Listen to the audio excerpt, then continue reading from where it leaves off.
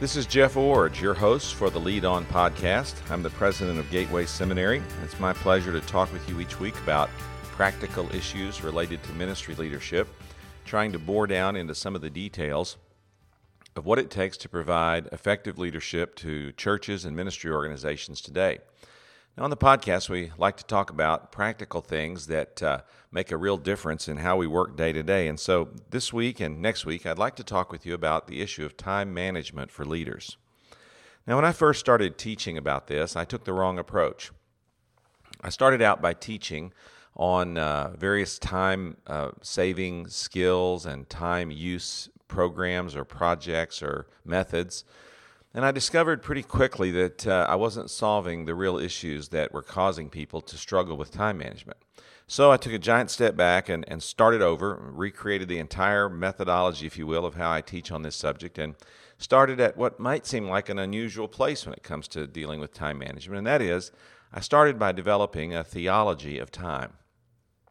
Now, a long time ago, in a seminary classroom, I learned this important principle: your theology should inform your work.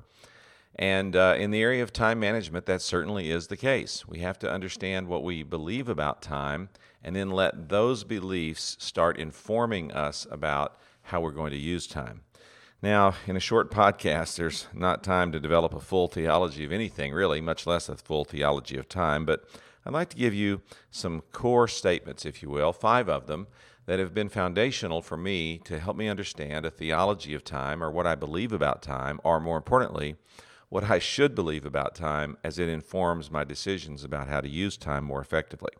So let's look into the Bible and discover some simple statements about a theology of time. The first one is this: God invented time and called it good. In Genesis chapter 1, verses 3 to 5, the Bible says, "Then God said, 'Let there be light,' and there was light. God saw that the light was good, and God separated the light from the darkness. God called the light day, and the darkness he called night. There was evening and there was morning one day." And then at the end of Genesis, in chapter 1, verse 31, the Bible says, "God saw all that he had made, and it was very good indeed. Evening came, and then morning, the 6th day." So, in the beginning, God created time. He separated the light from the darkness and put the universe into motion in such a way that time could be demarcated and kept. And then at the end of that creation account, he said that everything he had made was good, including time.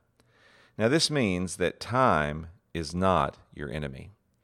Most of the comments I hear about time are negative. I don't have enough time. I feel rushed. There's never enough time to get everything done. I wish I had more time. Time seems to be getting away from me. There's just so many negative comments about time that it's important to take a step back and understand that God created time, and he called it good. Therefore, time is not our enemy, and time is not our problem. A second statement is this: God has established the times of our lives. In Psalm 139:16, the Bible says, "Your eyes saw me when I was formless. All my days were written in your book and planned before a single one of them began." Now, this means that God has established the times of our lives, and God has placed us at the appropriate time in history. In other words, you're living at just the right time that God wanted you to live, and you're living in just the right times that God wants you to live. Now, I found this illustrated in a very stark way once when a man came to me and said, "Pastor, I was born 100 years too late." I said, What do you mean?" He said, "Well, I don't understand the world I'm living in today, and I feel like I need to live in a world that's 100 years older than this one."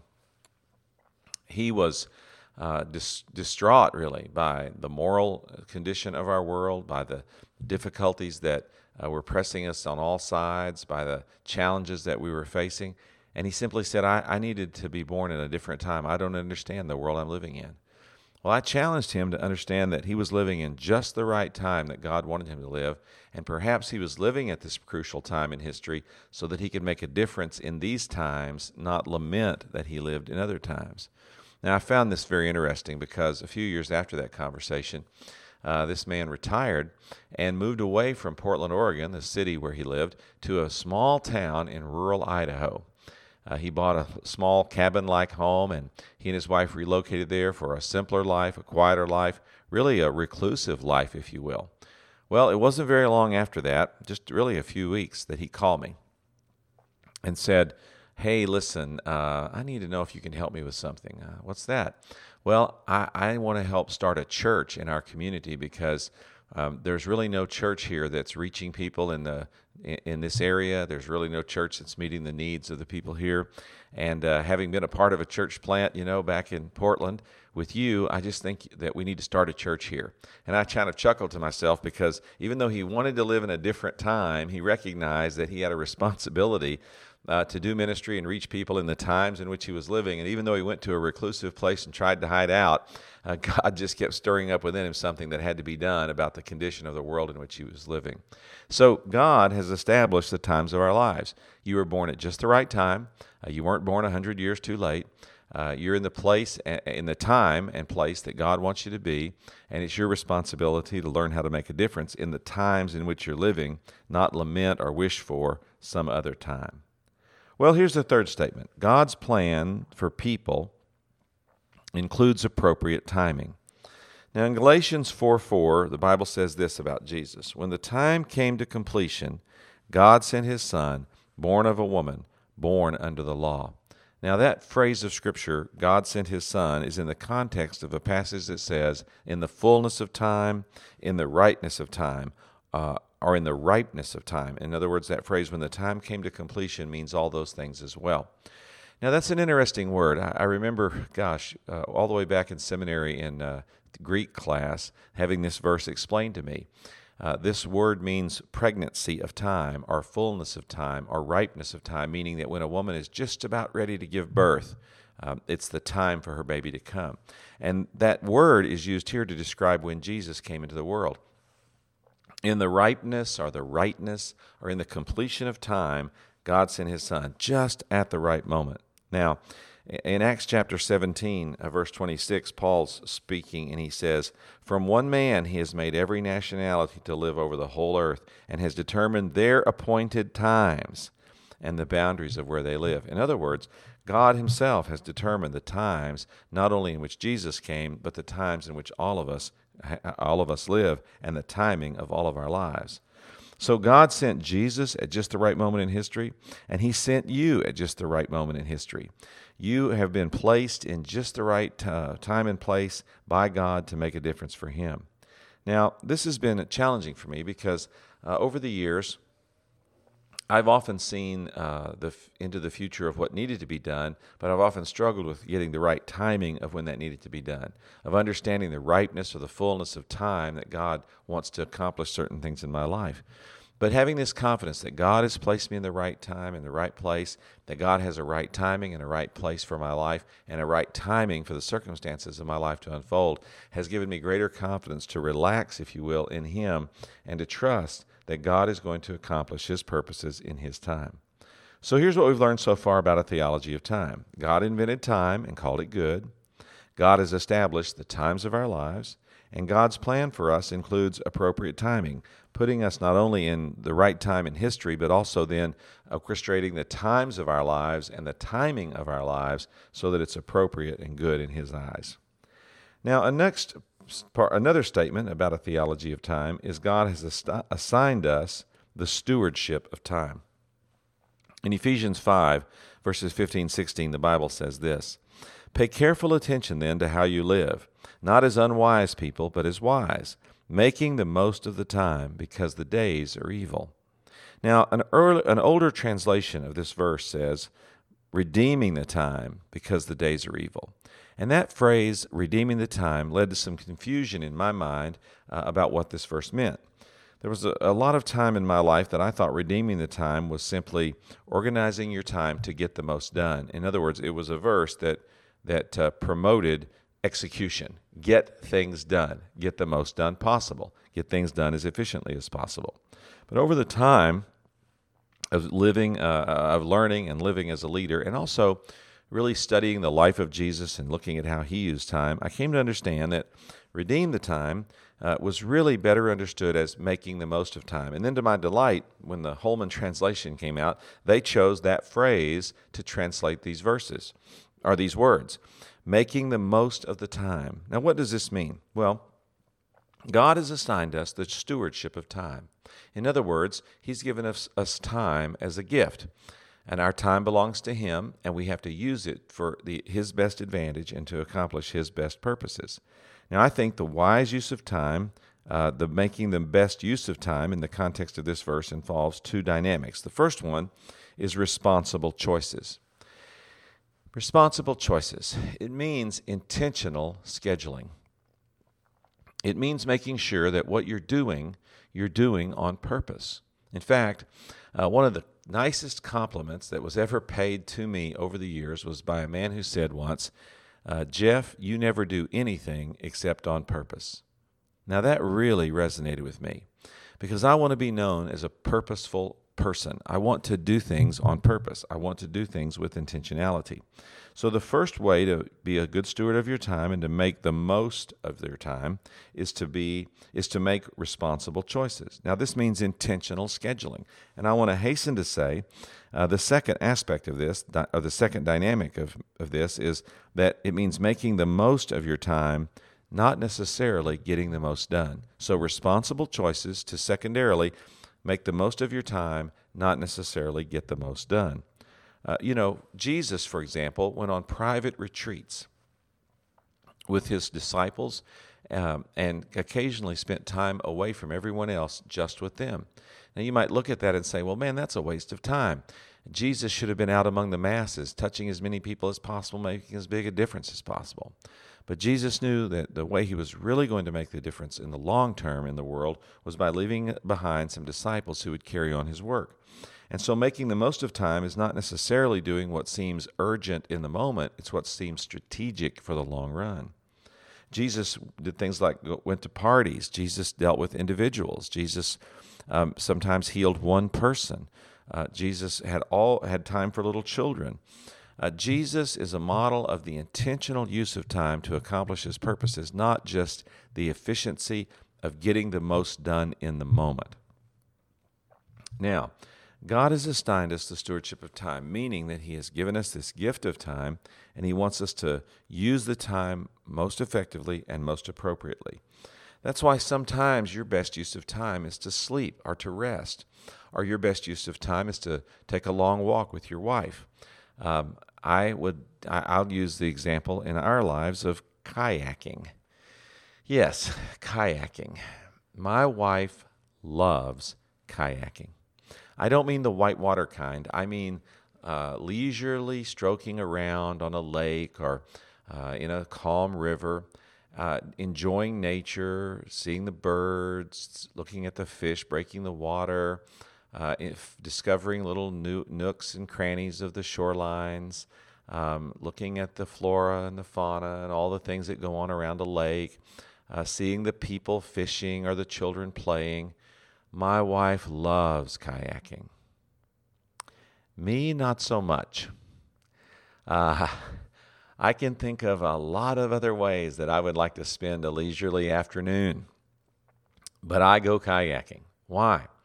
Because part of my responsibility as a husband is to invest time in my wife, doing things that she enjoys, spending time with her, having conversation with her. This is part of what it means to work to live with your wife in an understanding way and to meet her emotional needs. So I go kayaking, and I do it with a good attitude. Spending time with my wife is important to me, and so that's a good stewardship of my time. So making the wise use of your time is not just getting the most done. It's making responsible choices to do what's strategic to fulfill your responsibilities and to make sure that you're making the most of your time, not just getting the most done. And then the last statement I would make about a theology of time is that God models a pattern of time use for his people. In Genesis 2:2, the Bible says, on the seventh day, God had completed his work that he had done, and he rested on the seventh day from all his work that he had done. God established the pattern of Sabbath rest by modeling that for us in the creation story. But then in Exodus 20, God gives some specific instructions starting in verse 8. He says, "Remember the Sabbath day to keep it holy. You are to labor 6 days and do all your work, but the seventh day is a Sabbath to the Lord your God. You must not do any work, you, your son, or your daughter, your male or your female servant, your livestock, or the resident alien who's within your gates. For the Lord has made the heavens and the earth, the sea, and everything in them in 6 days. Then he rested on the seventh day. Therefore, the Lord blessed the seventh day and declared it holy." God worked 6 days and rested on the seventh day. And in doing so, God established a pattern of work and rest that he then advocated in the giving of the law, and then he has maintained in terms of describing the responsibility we have for rest, even continuing on into New Testament days. So this pattern of Sabbath rest is very important for leaders. Now you may be thinking, yeah, that's a pipe dream. Ministry is a 7-day-a-week, 365-day-a-year responsibility, and I don't think it's really practical to think about developing a habit of Sabbath rest. Well, I used to think that. I thought that when I first started out in ministry. I was a driven workaholic. I was working long days. I was working every day. I was burning the candle at both ends in every way that could be described. And our church was seeing some result from that was positive. But my family life was suffering. My marriage was hurting. My wife was struggling, and it was not a good time in our lives. And my wife confronted me back in about 1985, in about the 5th year of our marriage, about this pattern of my life.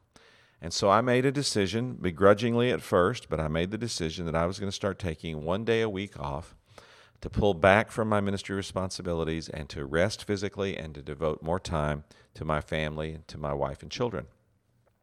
Well, I remember when I made this decision that I was so insecure and I was so frustrated that I was doing it, and I was so fearful of how my church leaders would respond, that I actually went to the deacons meeting to explain this to my leaders with some fear and trepidation. And I remember saying something like this: "Fellas, I've reached a place where I just can't go on like I'm going. I'm working too much, and I need to start taking 1 day a week off to spend time with my wife and family." And when I finished saying that, one of the deacons said, "Well, I don't know why you think you only need 1 day a week off. Everybody in this room gets 2 days a week off. You ought to take 2. And I was shocked by that response. And I said, "Well, no, I think 1 will be fine." And another deacon said, "We're glad you're telling us this. We wondered how long it was going to take you to come to your senses and quit working yourself into the ground like this." Well, I was surprised by their response. They wanted me to take even more time off, and they had seen the problem, but they recognized until I saw the problem for myself, there really wasn't anything they could do about it. And so when I did finally say to those men, "I'm going to start taking 1 day a week off," they were very supportive. Now, how did that look in our early years? Well, in the early years when we had preschool children, we took Thursdays off every week.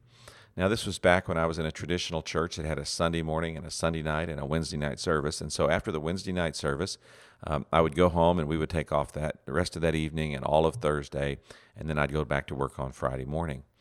That worked well for us when we had small children, but by the time we moved to Oregon and planted the church, our children were getting a little older, so we switched the day to Fridays. And that meant that on Friday mornings and early afternoon, I was home and had time just with my wife. And then on Friday afternoons and evenings, when the children would come home, I'd have the afternoon and evening for activities with them. Then I moved to the seminary, and our children got a little older, and so we had to make another adjustment.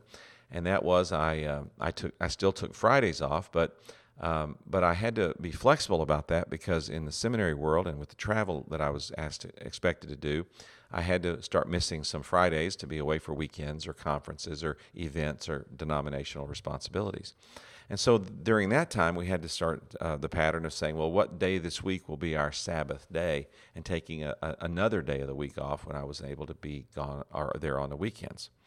So this process has had to be flexible over the years. Now it's just my wife and I, and we both have very busy ministry schedules, and so we actually work together to make sure that we take the same day off as many weeks as possible during the year. Now, I want to be very transparent about this. My wife and I probably get the same day off one day a week, about 40 to, say, 42 weeks a year. There's probably 8 to 10 weeks a year where it just simply doesn't happen. Now, you might think, well, you're not being a good model, and you need to make sure that happens every week, and this needs to be 100% or not at all. And I would just say that's unrealistic. If you're able to get Sabbath rest 45 weeks out of 52 weeks a year, I think you should consider that to be really good. Yeah, it would be great if you could make it happen perfectly every single week, but things happen, particularly things like deaths in church families or deaths in the seminary family. And occasionally there are simply incredibly difficult, demanding weeks of ministry where there's just more to be done, and you just simply have to say, this week we just have to work every day. Now, again, you can't use this as an excuse to say, well, we can't ever have Sabbath rest. I think you can say realistically that we're going to set a goal of 45 weeks a year, that we have one day a week off, that we pull away and focus on our relationships and just physically rest and really do things that rejuvenate us. We've been able to do this, and it's made a huge difference in our marriage. It's made a huge difference with our children, with our family. It's just been significant on every level. Now, what does it mean to take a day of Sabbath rest? Well, it means that you set aside a day, and that it's a day without work. What I mean by that is it's a day without advancing your own cause.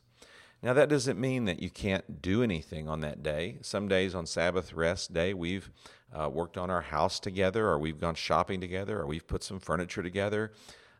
We've done something that would be a home-based project or something that we'd find invigorating or fun. We've gone to an amusement park or out to a movie, or we've done something that might be perceived by others as active or like kayaking, but really that's not work. Even though it's physically somewhat demanding, it's really not work because it's rejuvenating to us. It's pulling away from our normal responsibilities of ministry and people and all the demands that go with those things, and it's focusing on what we can do together and with each other. Now, the Sabbath is a reminder of God's work as creator and God's sustainer, ability to sustain our work. You know, being able to take Sabbath rest is a time management problem on one hand, but on the other hand, it's a faith problem. The question is, do you believe that God can get more done through you in 6 days than you can do for Him in 7 days? And can you trust God that on the day that you're not there, quote, at work, that God has the capacity to supervise your work and to sustain your work even in your absence? So while Sabbath rest is a time management issue, it's really more of a faith issue. Do you believe that God can do more in 6 days than you can do in 7? Now, my wife has also introduced another pattern to our Sabbath, which has been very helpful. And that is that we've started in later years to try to follow more of a biblical pattern or an Old Testament pattern, I should say, of the Sabbath beginning at sundown and lasting till sundown the next day. So we've found that if we can actually start our Sabbath with the evening meal on a particular day and carry it all the way through the next day, that it really makes it an even more restful experience. And being able to do that has also helped us to lengthen the Sabbath a little bit and to make it a little less stressful going into it, because we're not working up to the last minute the night before. We actually start calming things down around dinner time, and then as we move into the evening, we're relaxing, we get better sleep, we move into the next day, and it's a better Sabbath experience for us. So my wife now reminds me that we want Sabbath to go from at least sundown to sundown, if not from sundown one day to sunup, not the next day, but the following day. And in doing that, we found the time to be even more restful. Now, what I've described to you today is the theology of time. God invented time and called it good. God has established the times of our lives. God's plan for people includes appropriate timing. And then God has assigned us the stewardship of time, meaning that we're supposed to make the most of time, not just get the most done. And then God models a pattern of time use for His people. He expects us to work, and I believe He expects us to work hard. I think we should take full responsibility for the tasks He's assigned us and give our whole heart to them on a daily basis. 6 days a week, we give everything we have. But then on that seventh day, we pull back and refocus on God, our marriages, our children, and on recovering physically from the demands of ministry. Now, you can do you can do all of these things, so you can apply this theology of time and allow it to change the perspective you have on time. Time is not your enemy. Time is good. The times you live in are not your enemy, are not evil. The times you live in are the best times that you could possibly be alive. And God wants you to learn how to use your time wisely and well to accomplish His purposes, because you're a steward of the time He's allowed you to have. And then to not find yourself stressed or overburdened or harmed by how time is impacting you, but instead controlling your use of time in such a way that it includes hard work, but also it includes rest. Now, today we've talked about a theology of time. Next week, I'm going to talk about the root causes of time mismanagement, and then maybe move quickly from those into some practical helps on how to get more done, how to use time more efficiently and effectively. Yes, we're eventually going to get to that, but quite honestly, until you establish a better theology of time and until you understand the root causes of time mismanagement and what's keeping you from being able to implement the skills and techniques that I can teach you, until you resolve these core issues, you're not really going to be a better manager of your time and be a better leader as a result. So rethink what it means to have a better theology of time. Do some Bible study on your own about the issue of time and expand this brief theology that I've given you to include a more fuller understanding of what time really is about, and see if it doesn't change your perspective on time. God wants us to use our time well. He wants us to have a good understanding of a theology of time, and then a good understanding of the root causes of time mismanagement. And then out of those understandings, we can make some better decisions about how to use our time. And when we do that, we'll be more effectively able to lead on.